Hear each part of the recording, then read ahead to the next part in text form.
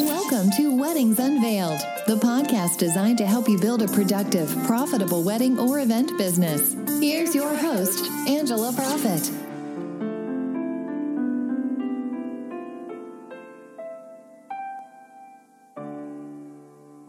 Hi, y'all. It's Angela Profit, your event and productivity therapist, coming to you from the heart of Music City in Nashville, Tennessee. Thank you so much for tuning in to this episode of Weddings Unveiled, professional tips and secrets on wedding planning and event design, where we take you behind the scenes of our past experiences in the event industry, what we have learned from them, and how they have made us stronger. This podcast will help you grow a productive and profitable business to launch you into success within the hospitality industry. Today, I'm joined by the best communications and event consultant in the business, Allison Burry. Hey everybody, thank you so much for having me, Angela. I'm so excited to share some of our past experiences together. We've definitely been through some unique situations over the years. What are we discussing today? Today, we are talking about making sure that the vendors that are hired, especially the photographer, is the right fit for the actual client. And this particular mother of the bride really loved pictures, and she loved posed pictures like that you get in a studio. And the photographers always ask every couple what pictures they want with who before the wedding, just so they have a list and can call out names and get those really important ones that they want with Aunt Betty and Uncle Louie before the ceremony or before the reception starts and everything gets crazy.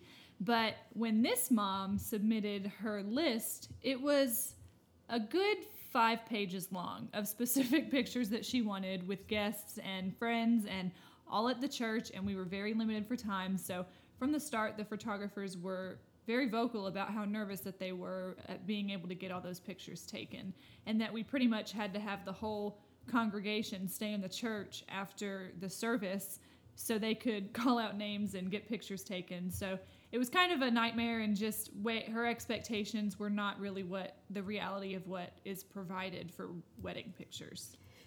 And so when we sent the list over to the photographer the day before the wedding and they were reading it, I remember the photographer texted me, and one of the pictures on the list was get a professional headshot of her son for his LinkedIn page. I forgot about that. I'll never forget that. And so, I mean, I was really speechless. I didn't know what to say. And so we're at rehearsal, which the mother of the bride was running terribly late for. And apparently she's always late, like really late. And so the bride is very prompt and very type A. And so that upset her, and we were trying to calm her down. And then I look up, and there's the photographers, and they just unannounced showed up at rehearsal, which they thought would be a good thing to talk through with the mother, just to set her expectations to where they're going to do the best they can. And while they are completely comfortable doing post pictures, which, by the way, is a traditional photographer, not so much a photojournalistic photographer, because they just want to capture the story, which is definitely not a bunch of post pictures. And so while they were comfortable with that, they did not want to set themselves up for failure. However, at rehearsal, it was not the appropriate time to talk to the mother about that. And definitely because it was putting the bride even more behind, which caused another argument. So even at rehearsal, it was a little bit shaky. And then on the wedding day, they did the best that they could. And I think that they did a pretty good job at getting everything. But the stressor for us on the wedding day was not at all the headshots or the shot list. For us, they were going to exchange letters. And again, the bride was very type A, and the groom was the furthest thing from being type A, which opposites attract, and they were really good for each other because she kept them on schedule and he kept her calm and spontaneous. And so she, of course, gives us her letter to him the night before. Everything was planned out. It had a cute envelope, and it was just perfect. And then when we asked him for his letter the day before, which we like to get everything the day before for this very reason, what I'm about to say, is he's like, oh, I'll just give it to you at the hotel tomorrow. Well, we weren't planning on hanging out at the hotel because we have other things to do, but one of us ran by there to get it, and he said, oh, I'll just bring it to the church. And so we knew he hadn't written a letter yet, and obviously he wanted more time, and we weren't going to sit there and babysit him. And so apparently he did write it at the hotel, and then he got on the bus and then tells Allison that he forgot the letter. So then he writes another one, and then he forgets that one, and he thinks he left it on the bus. So we were mainly behind with pictures anyway, and so we were able to have him write a third letter. But it was crazy that this groom was so all over the place. And finally, we got her letter, which she kept asking for, because on the timeline, it clearly stated a time. And we told her, since we were running behind with pictures, which she knew that because she had the timeline, we were kind of covering for him. And it was the worst, too, because not only did he forget the letter so many times, but they were running so late to even get to the church. So we were planning on literally, like, taking them off of the bus, and they were going to walk off the bus, across the sidewalk, into the church, and down the aisle. Like, they had no time to spare, and so we started really late that day. The other thing, over at the reception, things were calm and things were good, and this reception was actually at a beautiful country club with a PGA, like, golf course tour, and the camera operator really wanted to fly the drone. And it was getting a little bit dark outside, and I think he was having a little bit, like, a hard time seeing. And we actually had a conversation about it, and I told him I didn't think it was a good idea to fly the drone because it was a little bit dark, and there were no lights out there on the back of the golf course. And typically I'm a risk taker, but I for some reason I didn't think it was a good idea. So fast forward an hour later, he comes in. It's almost like your kid coming in to tell you, like, Mommy, I didn't listen to you. I need your help. And so the drone got stuck in a huge tree on the golf course. It totally crashed. And when he comes in and tells me, I'm like, oh, no problem. Like, I have a professional tree climber's phone number in my phone.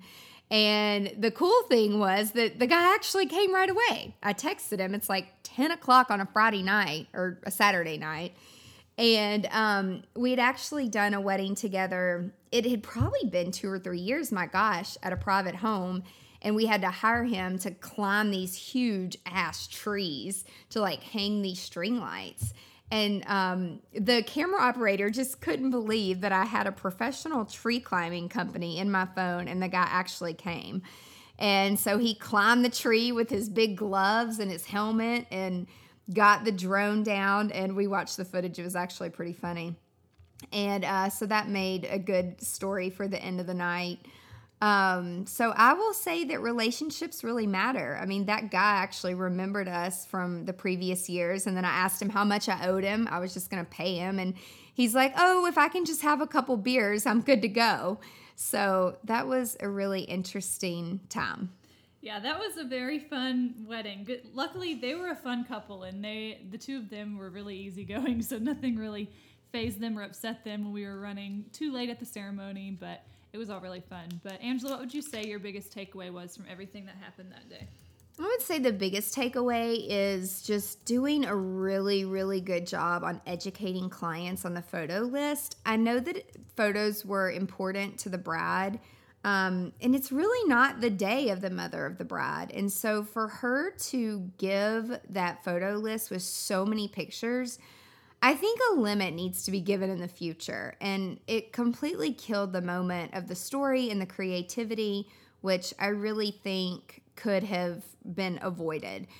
The other takeaway is when bride and grooms do these letters, I think I'm going to stalk the groom in the future to make sure that he gives it to me the night before, because I would rather us be responsible for those types of things rather than him stressing and running around in the background. It just makes for a crazy time. Great. Well, Angela, can you share with our listeners some of the different products and resources you have available to help wedding and event planners? Absolutely. You can visit the blog on the website, and there's lots of great articles and resources available there, which it's angelaprofit.com. You can sign up for tips and resources and be part of our email list. We'll send you all kinds of juicy details. We do webinars and live events, so watch social media for more about that. Awesome. Well, Angela, thank you so much for sharing your valuable advice with us today. I can't wait for next week to tell more of our incredible experiences together. And thank you, Allison, so much for joining me. And thank you so much to our listeners for joining us today on Weddings Unveiled, professional tips and secrets on wedding planning and event design. Tune in next week to learn more from our past experiences. If you found this podcast helpful, please share it with other wedding and event professionals. Be sure to subscribe today so you never ever miss the juicy details of Weddings Unveiled. I'm so passionate about helping other event professionals, and with my background in psychology, I appreciate that our best selves develop from real life situations. Thank you so much for listening. Be sure to tune in next week for more tips on how to grow your business. And if you have a question or an unresolved issue that you want guidance on, connect with us on angelaprofit.com. For more valuable resources, again, visit the website. And until next time, remember to stay productive and profitable. You've been listening to Weddings Unveiled with Angela Profit. Join us next time for more insights to help you build a productive, profitable wedding or event business. For more great resources, head over to angelaprofit.com.